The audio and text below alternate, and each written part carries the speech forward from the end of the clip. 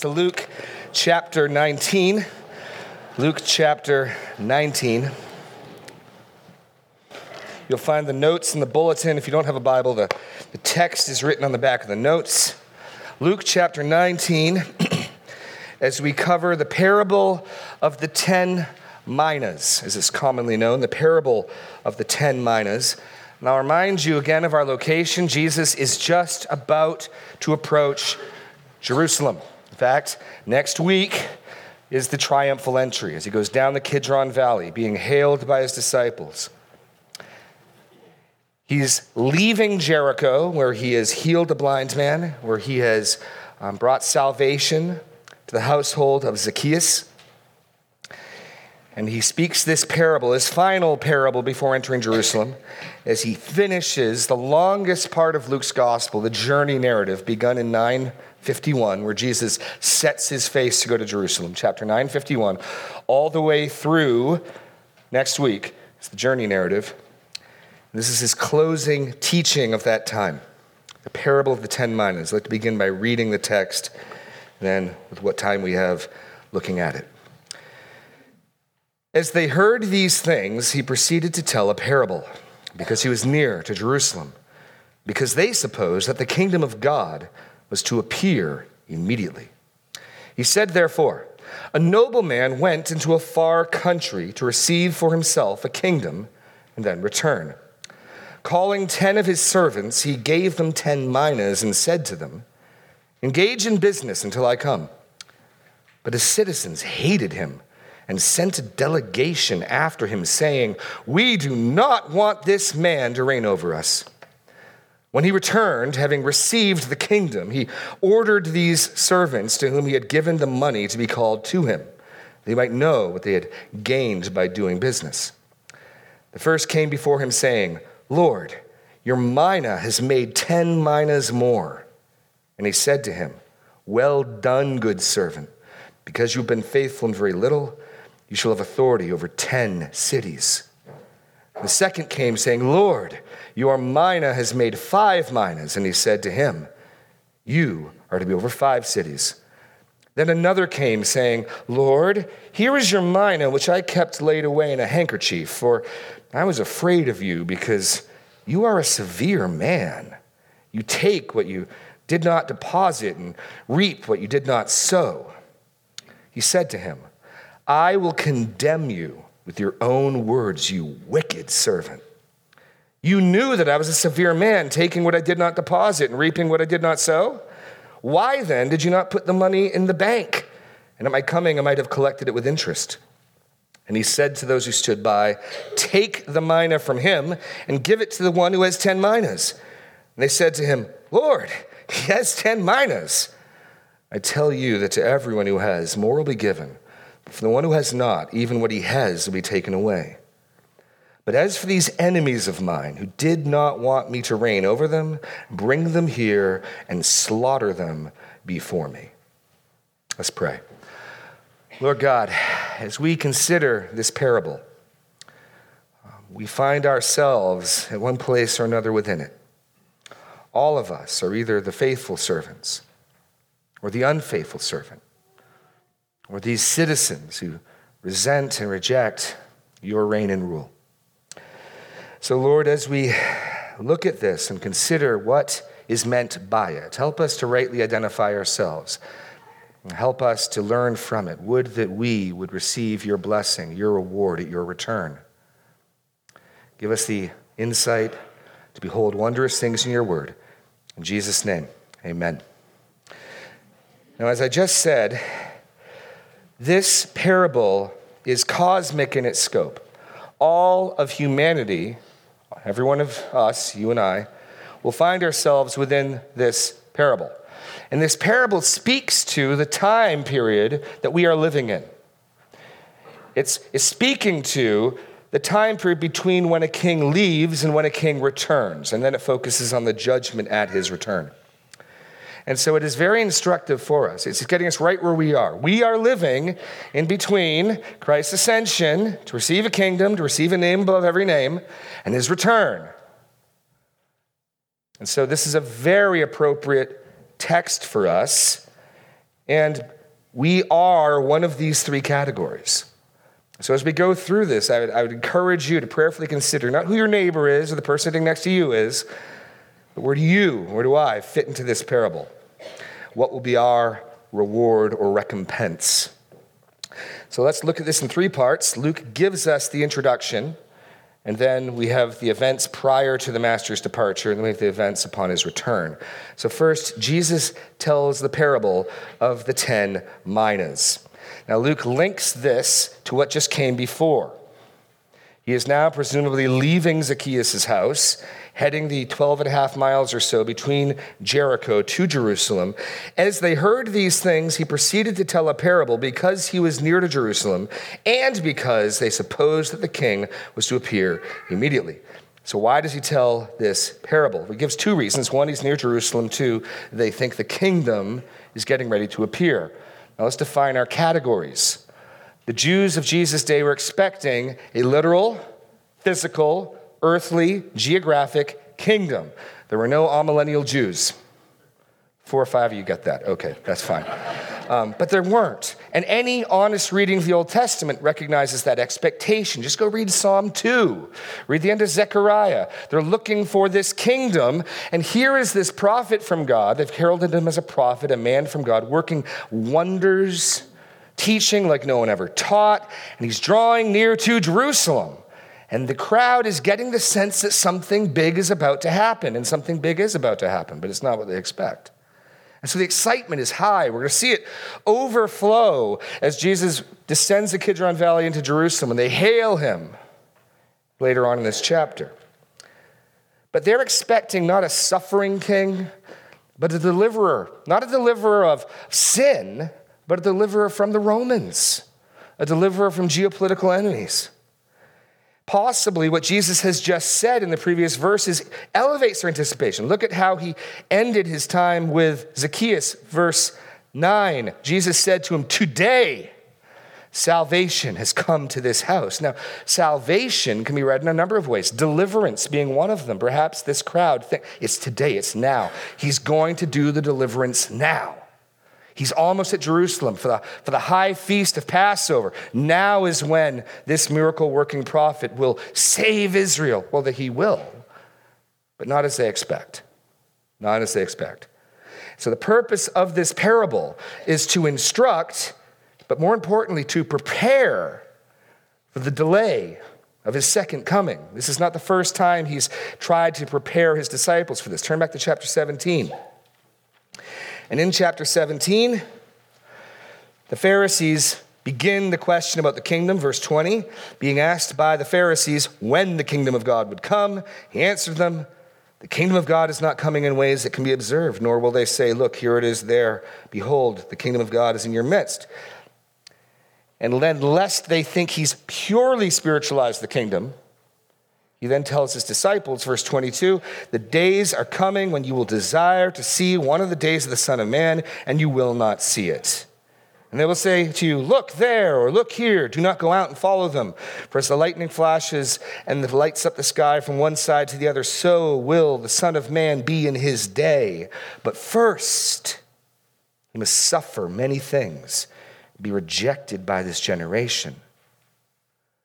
So, Jesus has already taught that the kingdom is here in a sense, the king is here, and there's a growing formation of the king's people, and that will continue to grow and spread like leaven through a loaf. But the kingdom in its fullness is not here now, and it will come suddenly like lightning. But first, the Son of Man must die and suffer. So these people are expecting the installation of this kingdom immediately. And this isn't simply an expectation of these people, but in Acts chapter 1, after spending 40 days with the risen Lord, what is the question on the lips of Peter? Acts chapter 1, we read this, "Lord, will you at this time restore the kingdom to Israel?" They're still not amillennialists. They're still expecting a physical, literal kingdom after 40 days with the resurrected Lord and his teaching. So this is the expectation of Israel. It's the expectation of those who read the Old Testament. And the answer is not, oh, there's no kingdom, or it's a spiritual kingdom. It's later. The kingdom will be later. It's not now, not in its fullness.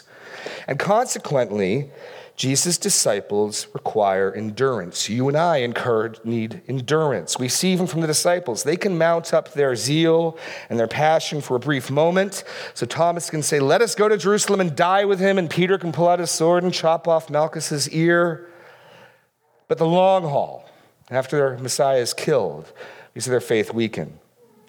And so Christianity and being a disciple of Christ is not a call to a powerful weekend or a couple months of zeal. It's a lifelong endeavor. This time period between the king's departure and his return is now spanned over 2,000 years. And so Jesus' disciples need to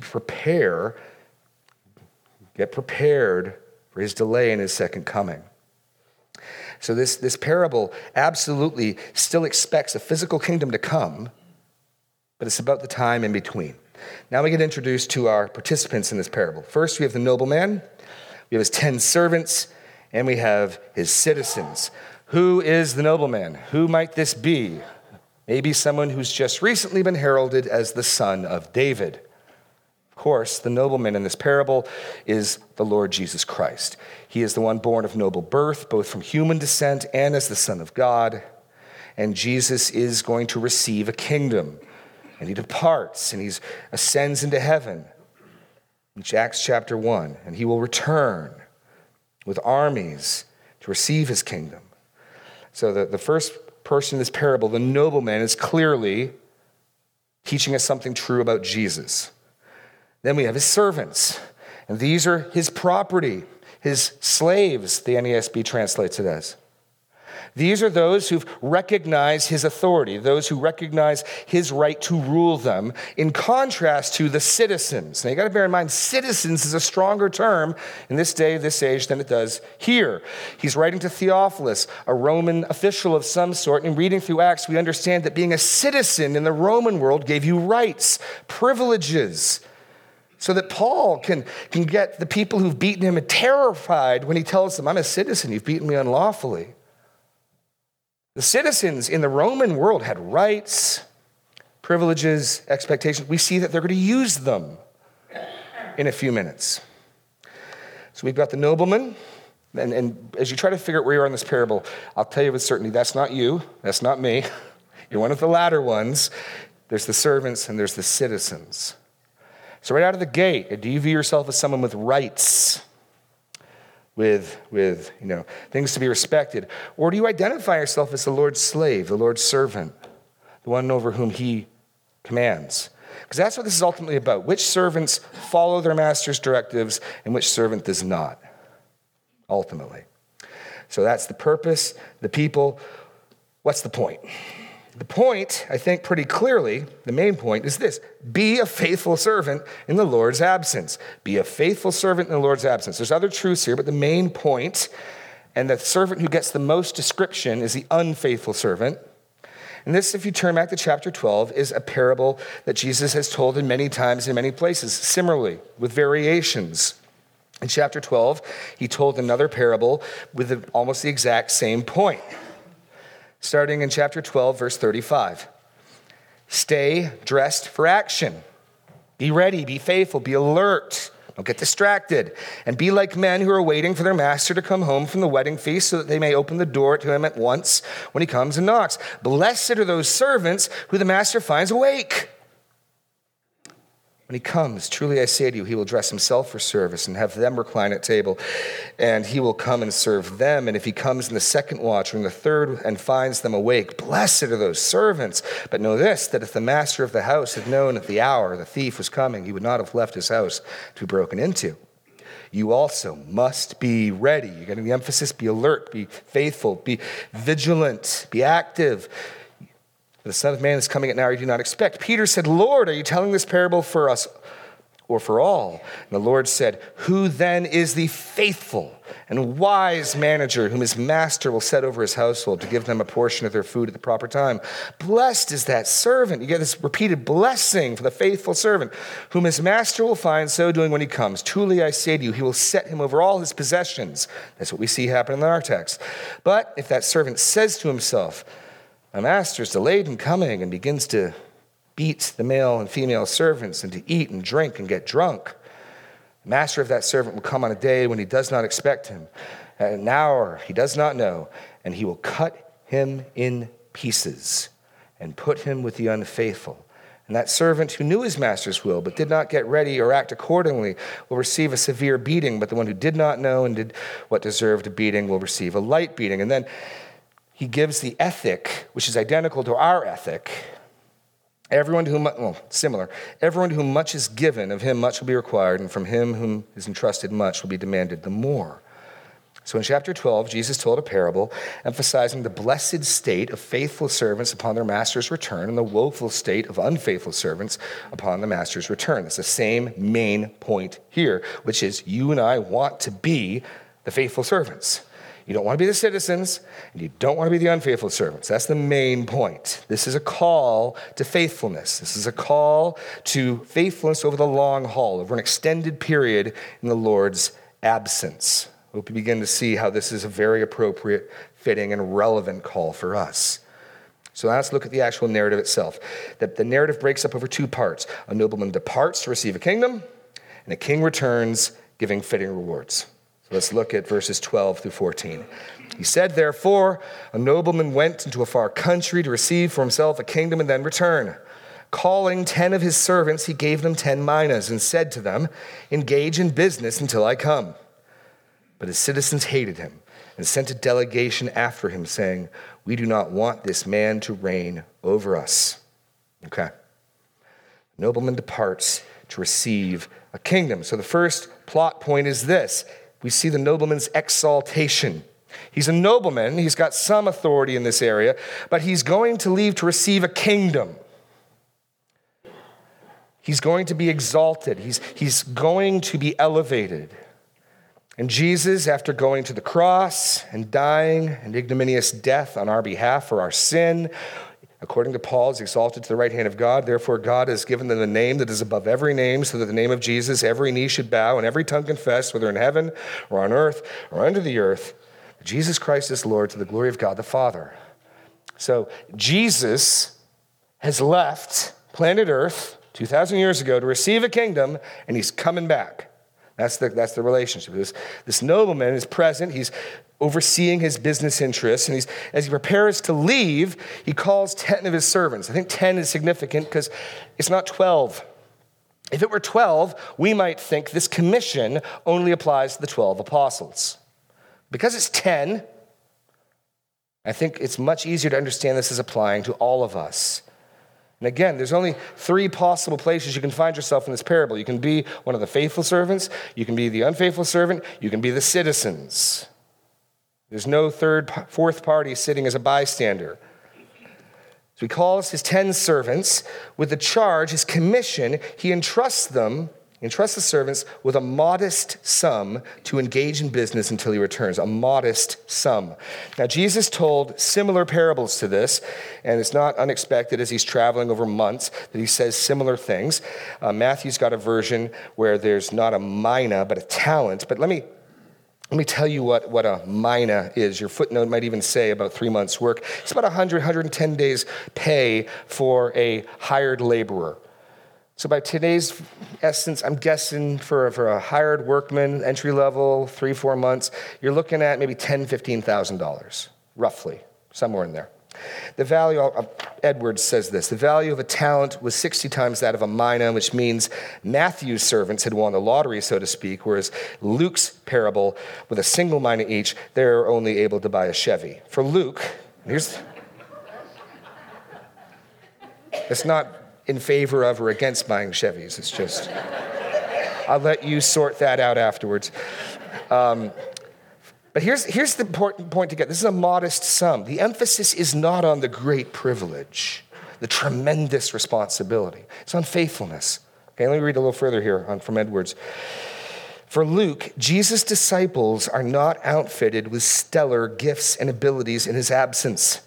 The disciples in the church are not left destitute, but neither are they left with exceptional gifts. And they are not instructed or expected to change or impress the world, but simply to be faithful in Jesus' absence with the gifts given. That's the point. So Jesus tailors this version of the parable. He's told something like this on many occasions, similarly. But here the emphasis is on stewardship, faithfulness. If you're entrusted to carry out someone's business, invest in the market, 17,000 is enough to do something but not do much. And his charge isn't go make me money, it's conduct my business. It's a test sum in a sense. This is a test to see the faithfulness of these servants. They're able to conduct some of his business in the town. And we'll see what happens when they get back. That's the emphasis, is not on the tremendous privilege, but rather the modest sum that becomes a test by which to measure their faithfulness. And his charge to them is to be engaging in business until he returns.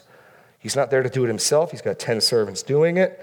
Likewise, God has given you gifts, given me gifts, and our gifts are not absolutely amazing, but they're sufficient to get some work done, and God's charge is that we be faithful about his business. So I think that's the relationship. Commissioned with each servant was given a modest sum to engage in business until he returns. In contrast to that, as he prepares to leave, the citizens have another response. His citizens hated him.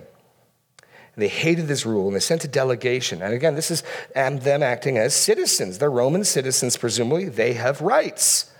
No taxation without representation. Don't tread on us, whatever their slogans were. They send, following the king, because here's the picture. If you're in the Roman Empire, you would go petition to Caesar, the great emperor, to get your kingdom. So this leader's going presumably to Rome to receive his kingdom. This is a far-off country, but the most simple correlation would be Rome. And they send a group of people with them to let Caesar know, hey, we don't like this guy. And we're Roman citizens. And we do not want him to rule over us. We hate him. He's a jerk. Don't do it. Okay. That's another group of people. And then there are people I talk to. They're consumed with their rights. It's as though God has to explain himself. I mean, understand this. God is not up for election. You didn't vote for him. It doesn't matter. He's God. That's important because we live in a country founded on revolution. And so hardwired into us is that notion that, I have some say in this. No, you don't when it comes to the king of the universe. It's simply a matter of whether you resent his rule and resist his rule and refuse his rule or whether you accept it. There's no other option. I mean, yes, in the book of Revelation, armies will gather to try to fight God. It does not go well for them. It does not go well for them at all.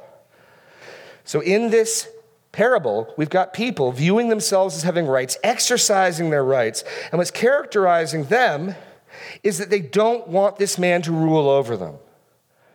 Which again, the question to ask for us is not, what do you say about Jesus? And what do you sing about Jesus? And how do you emotionally get about Jesus? The real practical question you want to figure out where you are in this parable, how do you feel about Jesus' commands and right to rule over you? At the end of the day, do you call the shots? At the end of the day, do you decide what you're going to do? Or at the end of the day, does King Jesus get to tell you what to do? Because what identifies these people, we do not want this man to reign over us. Do you want Jesus to reign over you? Practically, governing your affairs, telling you how to spend your money, how to spend your time, what to do. Or, I'll take what he says under consideration. So don't decide, I'm not the citizens because I love Jesus. You're not the citizens if you welcome Jesus' rule over your life. Otherwise, you're the citizens.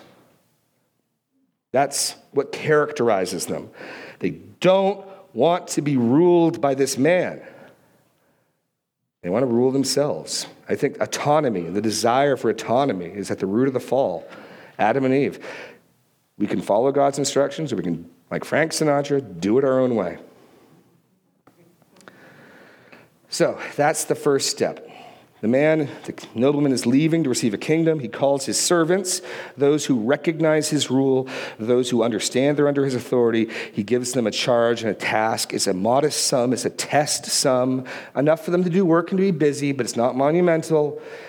And then in contrast, these citizens hate him so much so, they organize a delegation to go protest, picket, filibuster, whatever. They have their 1,000-man march, whatever it is, to lobby against this man being their king. That's the setup. Now, all the action happens upon his return. He leaves a nobleman, but he returns with a kingdom. So now we're looking at a king returns giving fitting rewards. A king returns giving fitting rewards. And I want you to notice that at this point of his return, all fates are settled. While he's gone, there's some opportunity for people to change categories. Rebellious citizens can become dutiful servants. Faithful servants can evidence themselves as unfaithful servants, and those who've been formerly unfaithful can become faithful servants. There's movement allowed within these groups prior to his return, but immediately upon his return, he settles up. There's a comeuppance, there's a reckoning. And at that point, all fates are settled. Likewise, while Christ delays, while he has not returned, there's opportunity for you to become his servant, his slave. You can become an obedient slave, a faithful slave, or you can become an unfaithful one, or you can identify yourself as one of the citizenry. I'm still waiting to decide if I'm casting my vote for Jesus till I see what his full platform is and what benefits package he brings. Okay? There's time to move around now, but once the king returns, fates are settled. And so we go to the first servant. When he returned, having received the kingdom, he ordered those servants to whom he had given money to be called to him, that he might know what they had gained by doing business. Now, I think the ESV's translation there is a little unhelpful. Again, because it might make the emphasis that this man wants gain. But it's the same word, slightly altered verb form, of what was translated up in verse 13, engage in business. Let me read a note from a commentator. This translation implies the king is interested in gain. But the Greek does not require that sense. It's a compound, and it relates to its meaning. The emphasis remains on engaging in business rather than on financial gain and profit. Whether the disciples have faithfully dedicated themselves to the call and gifts of Jesus. The sense of verse 15 is thus the master's interest in seeing whether the servants had acted faithfully with the money entrusted to them or not. He called them to see what they had done. Okay?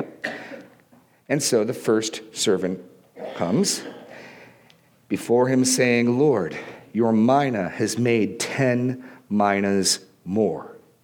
That is a ridiculous profit. Unexpected.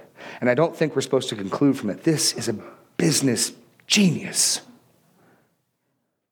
No, I don't think that. I think what we're supposed to conclude is that disciples who employ their gifts faithfully and joyfully cannot anticipate the results, but they'll be astonished by them. This is an astonishing result.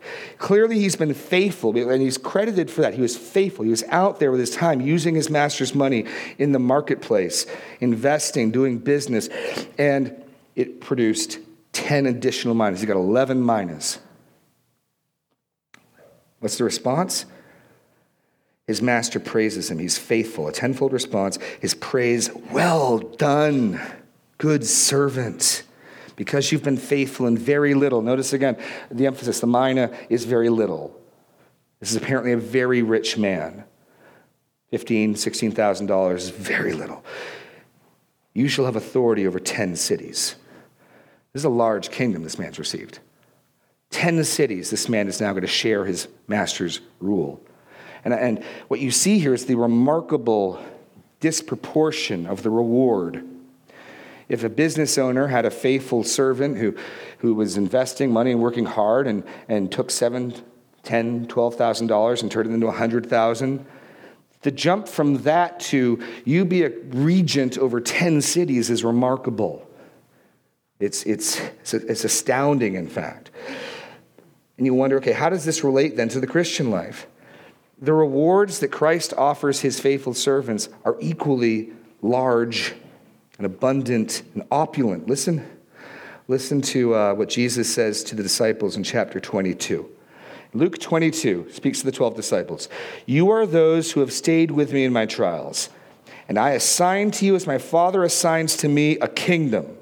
This is part of the parable that lines up perfectly. Jesus will receive a kingdom, and he's giving them rulership in it, that you may eat and drink at my table in my kingdom and sit on thrones judging the 12 tribes of Israel.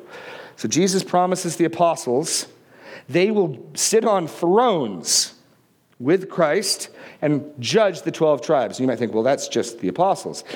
Listen to what Jesus says in the book of Revelation. Remember, Revelation starts with 7 letters to 7 churches, and in 5 of the 7, Jesus has a complaint, and he encourages them to persevere, be faithful, and he promises a reward if they will be faithful. Listen to Revelation 2:26. The one who overcomes and keeps my works until the end, to him I will give authority over the nations. That doesn't mean Rich and Doris. That means the nations. Or Revelation 3:21, the one who conquers, I will grant him to sit with me on my throne, as I also conquered and sat down with my Father on his throne. Paul in 1 Corinthians 6 talks about we will judge angels. So Christ is coming to receive a kingdom, and when he returns, his faithful servants we will find to our shock that our faithfulness with the paltry gifts, the small amount he's given us, will be rewarded with co-regency, co-rule in Christ's kingdom. This is a generous, amazingly generous Lord. Keep that in mind as you hear the third slave's complaint. And this isn't just for the 12 apostles, this is for all faithful disciples. The second servant comes forward. Lord, your mina has made 5 minas. And he said to him, you are to be over 5 cities. Now here I think simply for brevity's sake, the praise is cut off, not because he's less praiseworthy, but the pattern follows. And I'm assuming all 10 come forward. We only get the first 2 as test cases to focus on the third, who's the one that really matters. But there's no rebuke. Like I was saying earlier, what God chooses to do with your faithfulness, the results of it, and what you see of it, and what you don't see of it, they aren't really what matters in this parable. The faithfulness and the assumption that if a servant is faithful, there will be fruit is what matters. And some people are going to be faithful, and they'll see communities change, and other people will be faithful, and we may not know till we get to glory what a grandmother's prayers for her children for 20 years wrought. And some of it will look large, and some of it will seem small. And I'm convinced when we get to heaven, some of the largest co-regents will be people you and I have never heard of, ruling over 30 cities because of their faithfulness. A 5-fold return, he will rule over 5 cities.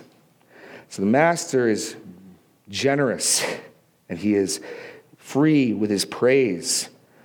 And then we get point C, the other servant. Now in Greek, there's 2 words you can use for other. One, other of a same type. In John, when Jesus talks about, I'll send you the counselor, the other one I will send is homois. This is heteros, other with the emphasis of a different sort. This is the other servant, a different type, a different class, different sort. He's different than the other 9. We'll see why in a moment. The other servant. And he doesn't come with faithfulness, he comes with an excuse. And we'll read his excuse. Verse 20, then another came saying, Lord, here is your mina, which I kept laid away in a handkerchief. For I was afraid of you, because you are a severe man, and you take what you did not deposit, and you reap what you did not sow. He said to him, I will condemn you with your own words, you wicked servant. You knew that I was a severe man, taking what I did not deposit and reaping what I did not sow. Then why did you not put my money in the bank? And at my coming, I might have collected it with interest. And he said to those who stood by, take the mina from him and give it to the one who has 10 minas. And they said to him, Lord, he has 10 minas. I tell you that everyone who has more will be given. But from the one who has not, even what he has will be taken away. Here's the other servant. So here's his excuse. Basically, he's saying, you put me in a no-win situation. Because you're unreasonable and you're unjust, I knew that whatever money I'd make, you'd just take it from me. And if I failed, I'd be condemned. So I thought the safest course, since I had nothing to gain, was to avoid losing anything and just keep the money safe in a handkerchief. Here it is. Here's your money. At least that way I can be assured of not being punished for failure. That's the logic. Now, one of the questions we got to ask is this criticism of the nobleman in this parable valid? Now, it's possible that it is. It's possible that Jesus has already made spiritual truth from some really unlikely characters. The unjust steward, or comparing prayer to a persistent widow to a judge who neither fears God nor fears man. So it is possible that Jesus meant for us to think that this nobleman was a jerk, was harsh, severe.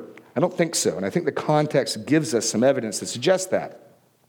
First of all, we've seen his lavish rewards.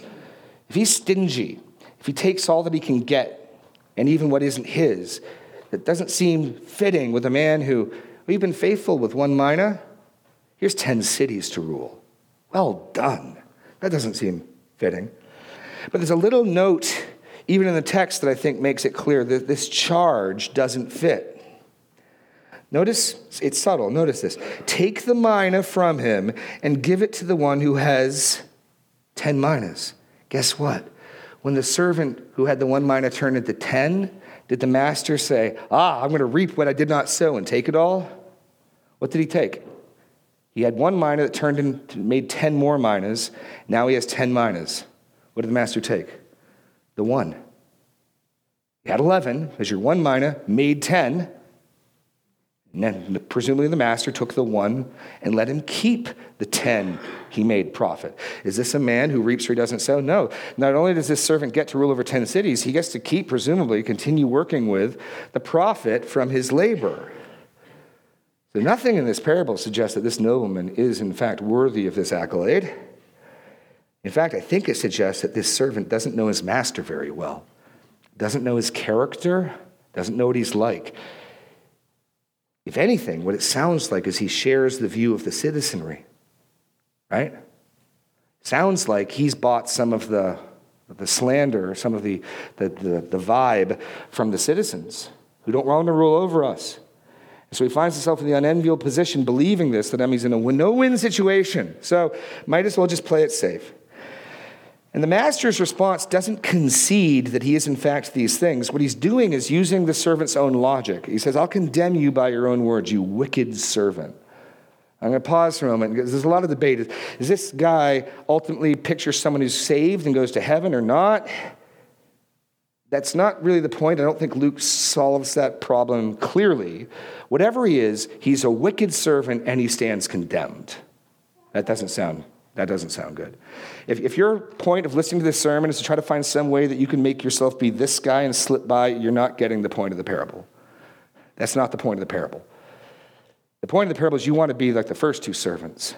Now this servant is called wicked, this servant is condemned, and this servant in no way shares in his master's rule of his kingdom. If you want to argue that there's believers who are wicked, condemned, and don't share in any of the benefits of Christ's kingdom, good luck with that. I don't think that's what we're trying to get from here. I think this is an exhortation to be the first 2 servants. So the master responds, and I'll read a quote here.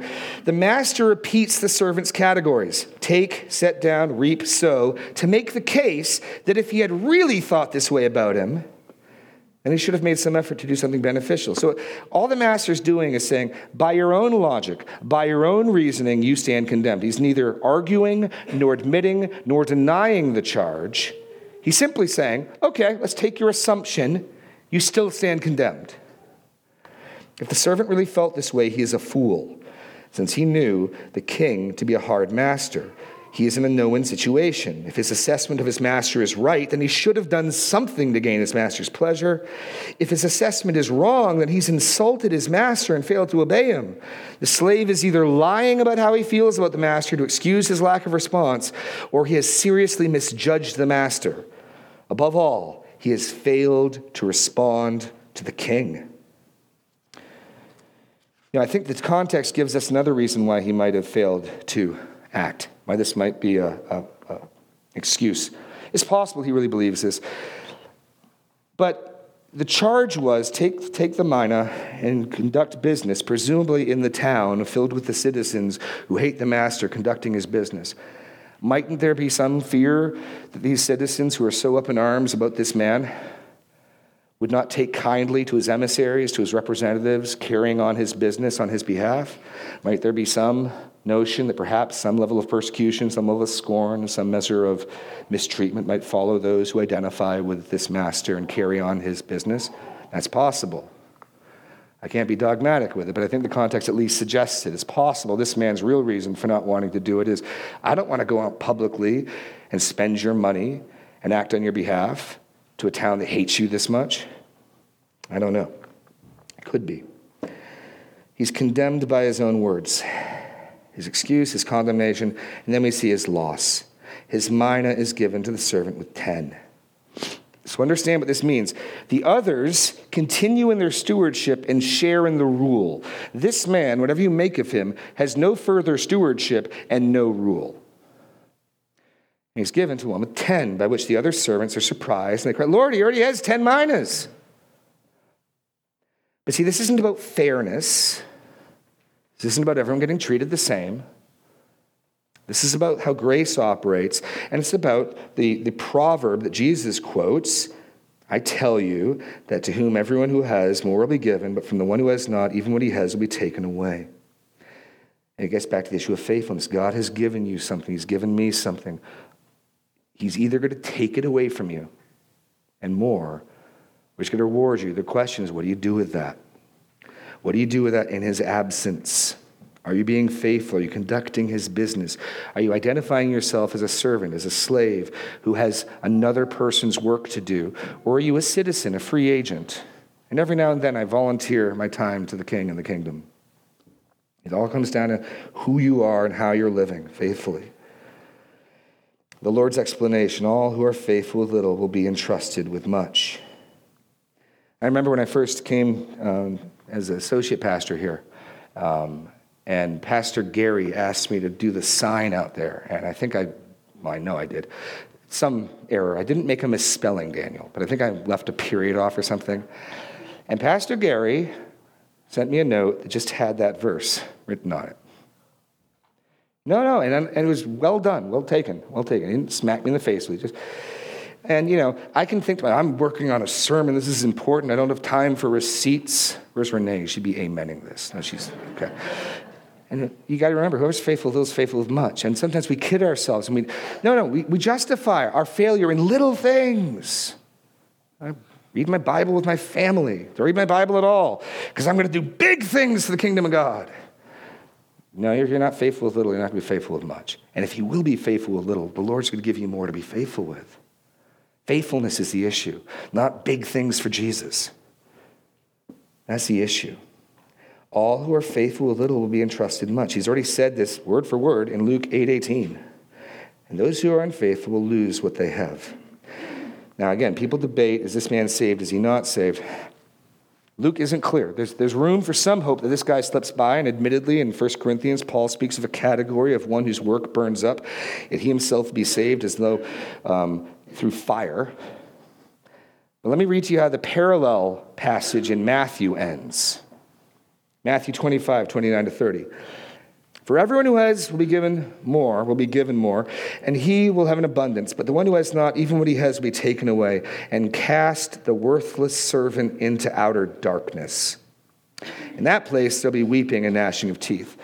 So the least we can say is this. A lot of people who end up like this go to hell. Maybe there are some that slip by, there was some faith, their works burn up, they escape as though through flames. But Matthew clearly gives us a category of unfaithful servants who are shut outside. If your goal of this message is to try to find some way to make this where you're at, why don't you spend your time trying to become the faithful servant? It's not what this parable is for. And finally, we see the citizens, their response, their result. Verse 27. But as for these enemies of mine, who did not want me to reign over them, bring them here and slaughter them before me. They're summoned and they're slaughtered. Again, what characterizes them is they resent and they resist his rule over them. And so the question for us, if we're honest, is do we resent? Do we resist Christ's rule over us? Do we think he's a harsh master expecting ridiculous things from us? It's unreasonable, all the things God wants me to do.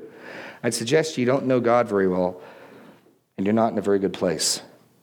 What identifies his enemies is they resist his rule. look at it right there, who do not want me to reign over them. Do you want the risen Christ to reign over you or not? This isn't how you become a Christian, but this is how you identify whose team you're playing for and which of these three categories you are. There are those who are faithful with God's given them. They recognize themselves as his slaves, his authority over them. And there are those who resent and resist his rule over their lives. Which one are you? Which one are you? And again, you might be tempted to think, well, this is hyperbole. He's summoning them and he's slaughtering them. This is actually reminiscent of what Samuel did to Agag. Remember, Saul was commanded to go and wipe out the Amalekites, and he spared King Agag, kept him as kind of trophy. 1 Samuel 15:32. Then Samuel said, bring to me Agag, the king of the Amalekites. And Agag came to him cheerfully. Agag said, surely the bitterness of death is past. And Samuel said, as your sword has made women childless, so shall your mother be childless among women. And Samuel hacked Agag to pieces before the Lord in Gilgal. Turn to Revelation 14. I think the rewards are literal. This is a parable. It isn't that hard to understand. Faithful servants get to rule cities. Faithful Christians will rule cities with Christ in his kingdom. And his enemies are summoned before him and slaughtered. Revelation chapter 14. This is important because Jesus talks more about hell and judgment than anyone else in the Bible. And there are many attempts to soften up the fear of judgment. Hell is just separation from God. Well, in a sense, sort of. Read this. Revelation 14. How literal is this? Some of them, bring them here before me and slaughter them in my presence. I think it's pretty literal. Verse 9, another angel, a third, followed them, saying with a loud voice, if anyone worships the beast in this image and receives a mark on his forehead or on his hand, he also will drink the wine of God's wrath, poured full strength in the cup of his anger, and he will be tormented with fire and sulfur in the presence of the holy angels and in the presence of the Lamb. Summon my enemies before me and slaughter them. That looks to me pretty literal. See, I think one of the chief terrors of hell is the presence of a holy God whom you cannot escape. Present not in salvation, not in grace, not in love, not in kindness, but in wrath, in righteousness, and fury. So I don't think this is hyperbole at any point in this parable. The rewards are not hyperbolic. The punishments are not hyperbolic.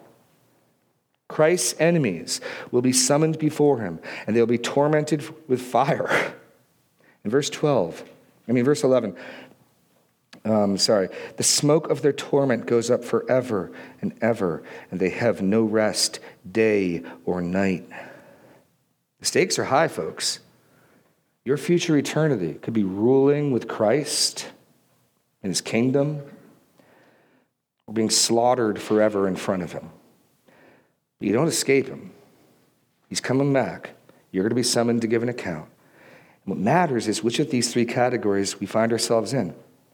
Now, hopefully, you'll find yourself the faithful servant. You identify the faithful servant, not because of how loud you sing, but how faithful you're being with God has given you. And he's given us different things, and faithfulness will look like different things in different areas. But are you about God's business? Are you viewing yourself as his slave, his servant? Are you pursuing his interests? Or do you identify with yourself with the citizens? You know, I'll give God some of my time and I'll do some things, but at the end of the day, I call the shots, I'm the boss, and I'm certainly not going to become one of those religious fanatics. I mean, you can only go so far. Are you negotiating with, resisting, resenting God's rule in your life? Or are you really, in a sense, the most pitiable position, the person who would identify themselves as God's servant and slave? But because of unfaithfulness, evidence is you don't really know him, stands condemned, is called wicked by the Lord. Now maybe, just maybe, some people like that can slip through based on the state of their heart and what's going on. But I wouldn't want to bank my future eternity on that. Now you become a Christian by turning to the Lord faith, trusting him as your Savior, trusting him as your salvation, as the one who bore sin on your behalf. And you evidence that you are a new creation, and you evidence that his Spirit is in you by the changed life, by the new identification. I used to be one thing, now I'm the Lord's servant. So this isn't a parable about how one becomes these things, but rather what evidences these categories. This is the Lord's last teaching before he enters Jerusalem to die. See, that's the final and most amazing thing. In the parable, and this is one part that doesn't line up, the nobleman presumably goes to Caesar to plead, to finagle, to barter, to bribe, to find somebody to get his kingdom. Christ is going to go receive a kingdom after first dying for his citizens. He's not going to bribe the Father. He's not going to get a filibuster going. He's going to die. This is a nobleman who dies for his subjects. So even if there's any hint in this parable that the nobleman might be a jerk, our Lord is a Savior. He just said he has come to seek and save the lost. And so I pray that you would examine yourself, we would examine ourselves, and by God's grace, we would be those faithful servants who would hear, "Well done, good servant." Let's close in prayer. Lord God, we find ourselves in this passage, but we may not like where we find ourselves. And Lord, I believe you gave this text as a warning that we might make the best use of the time, walk in the light while there's light.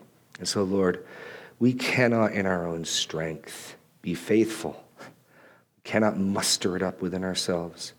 So we cry out to you that you, by your grace, would give us faith, that you would cause us to walk in your statutes, that even as we work out our own salvation with fear and trembling, we would do so knowing that it's you who works within us to will, to do, according to your good pleasure. We might hear, "Well done, faithful servant," that we would identify and attack all parts of our heart that resent and resist your rule. Oh, Lord God, sanctify your bride. In Jesus' name, amen. The Lord bless you. The Lord keep you. The Lord make his face to shine upon you and give you peace. You are dismissed.